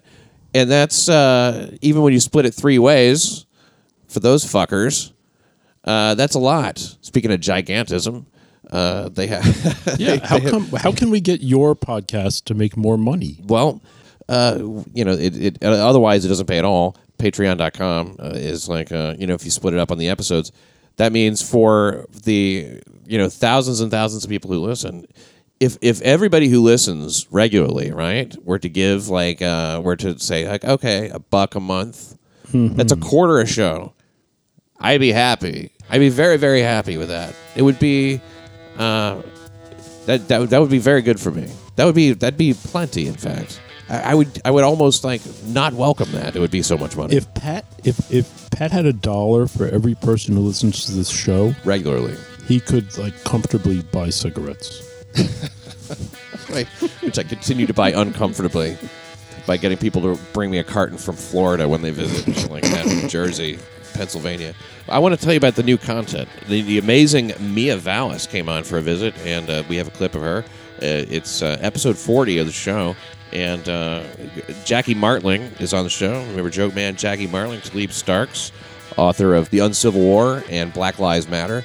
And then there's another guy. He's like a lawyer or something. Mike Figgs is on the show. Legendary Mark Ebner, who is the guy who really began the whole push. Like he was uncovering the Scientology, right? Yeah, uncovering some of the Scientology stuff. Ebner's great. He's a great journalist out in L.A.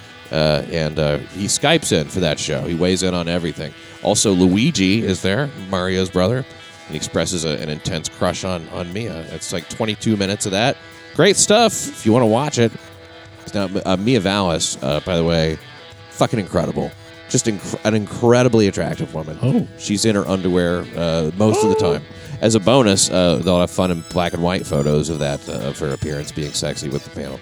Also, just added and hey, look, you may see this particular thing someplace else. So it's not that this is one thing on here that will not always be a Patreon exclusive, and it possibly isn't now. Doug Nelson's cartoon rendering of New York City Crime Report stories they're great.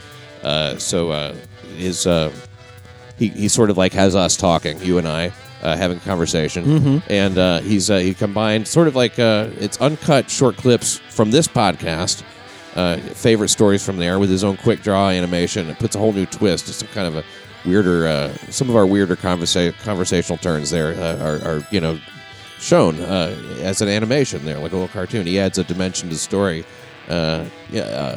Most recently, Love Gun from that episode, the shotgun fetish of that woman. Oh, so it's us talking about that from the most recent episode. So, hey, there's some of this new and fresh. Where can I see that? You can see it at patreon.com. All you got to do is $10 a month. Wait, I have to pay $10 a month yes. to be on your show? Yes. Oh. No, not to be on it. Just to watch it. No, to watch me. it. But me. Yeah. Okay. I mean, we're trying to make it go up. Yeah. What's your incentive to pay if I don't? I'm sorry, Seth. That's only like, he's got the blues. Okay, you can have it for free. Okay. Wednesday nights, myself and Asian Pat Dixon, along with occasional visits from meteorologist Alexis Deloney. Excuse me. She hates it when I say Deloney, but doesn't Alexis Deloney sound sexier than Alexis Deloney? Yeah. Which rhymes with fucking baloney. Yeah. Ex-exterminator Larry Izzo, honest Jeff Katzman, Urban Tarzan, many others. We turn on the cameras, basically, and the mics, and we just hang out and try to crack each other up. We've recorded a lot of Wednesday nights, and this was a fun one. In this iteration, it's just myself and Asian Pat Dixon, who is Ryan Katz-Rivera, discussing a little of everything. And this was just after the Story Election 2016, unedited 28 minutes of that. So we're looking at a lot of entertainment here. Invisible Tony Tudor. He basically is a floating head the whole time because he's against the green screen and he's put on a green hoodie. Oh, got it. And so he's the forgotten man from the Forgotten Borough, Tony Tudor, and he's we have this very long conversation. The whole video is an hour and 40 minutes. It's uncut. It's completely weird, and we talk about a lot of crimes, a lot of interesting shit. There was a guy who kept a dead body in Jersey for a while, and we discussed that for the show. Hour and 40 minutes, great special. It's almost all me and Tony Tudor. Also, some the footage of myself and Jessica Delfino makes an appearance on the show. Jessica Delfino, singer-songwriter in Brooklyn, and she's condemned by the Catholic League. Really? So, yeah, she's of note. Singer and songwriter convincingly delivers a song about dolphins being rapists, while she's also extremely pregnant and overheated and cranky. Well, her last name means dolphin. Does it really? Delfino? Yeah, I think so. Oh, yeah. Gino Biscotti and Kevin Downey Jr. are on there. And so, hey, if things like that sound interesting to you, things like that go up. Yeah. This is the new content. There was other stuff there before. This is the most recently added stuff on the $10 level. It's also a $5 level. It has Go Topless special and and a bunch of other stuff.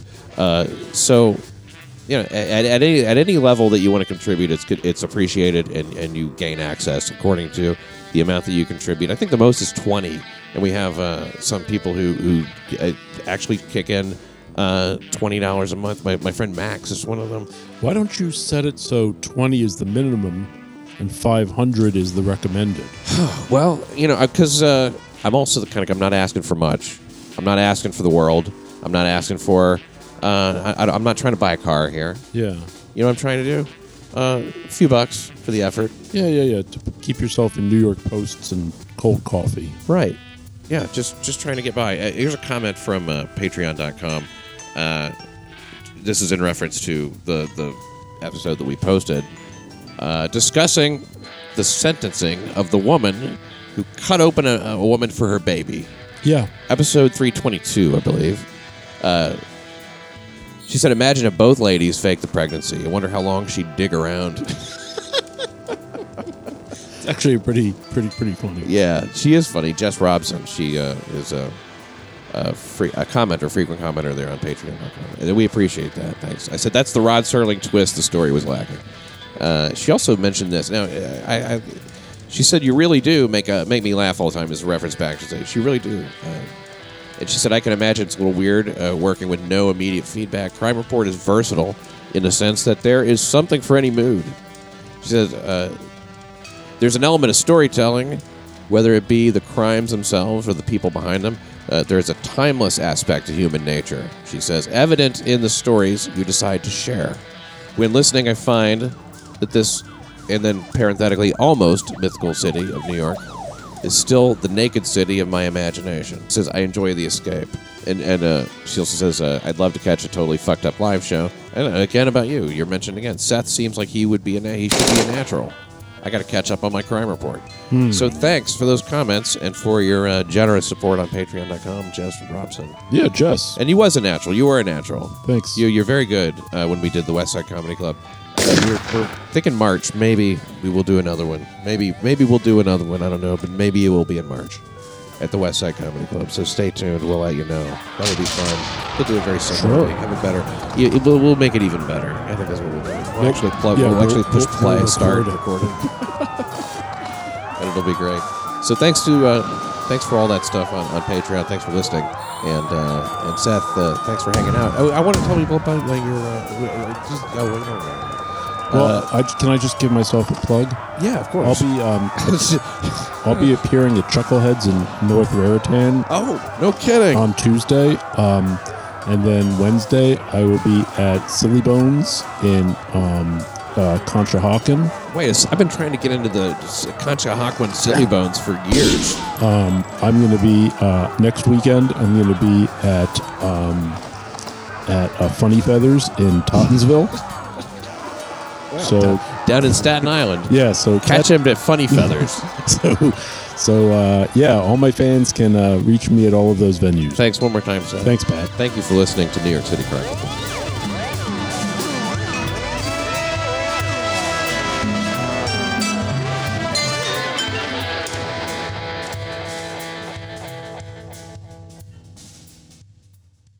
You could do 69 with a bear.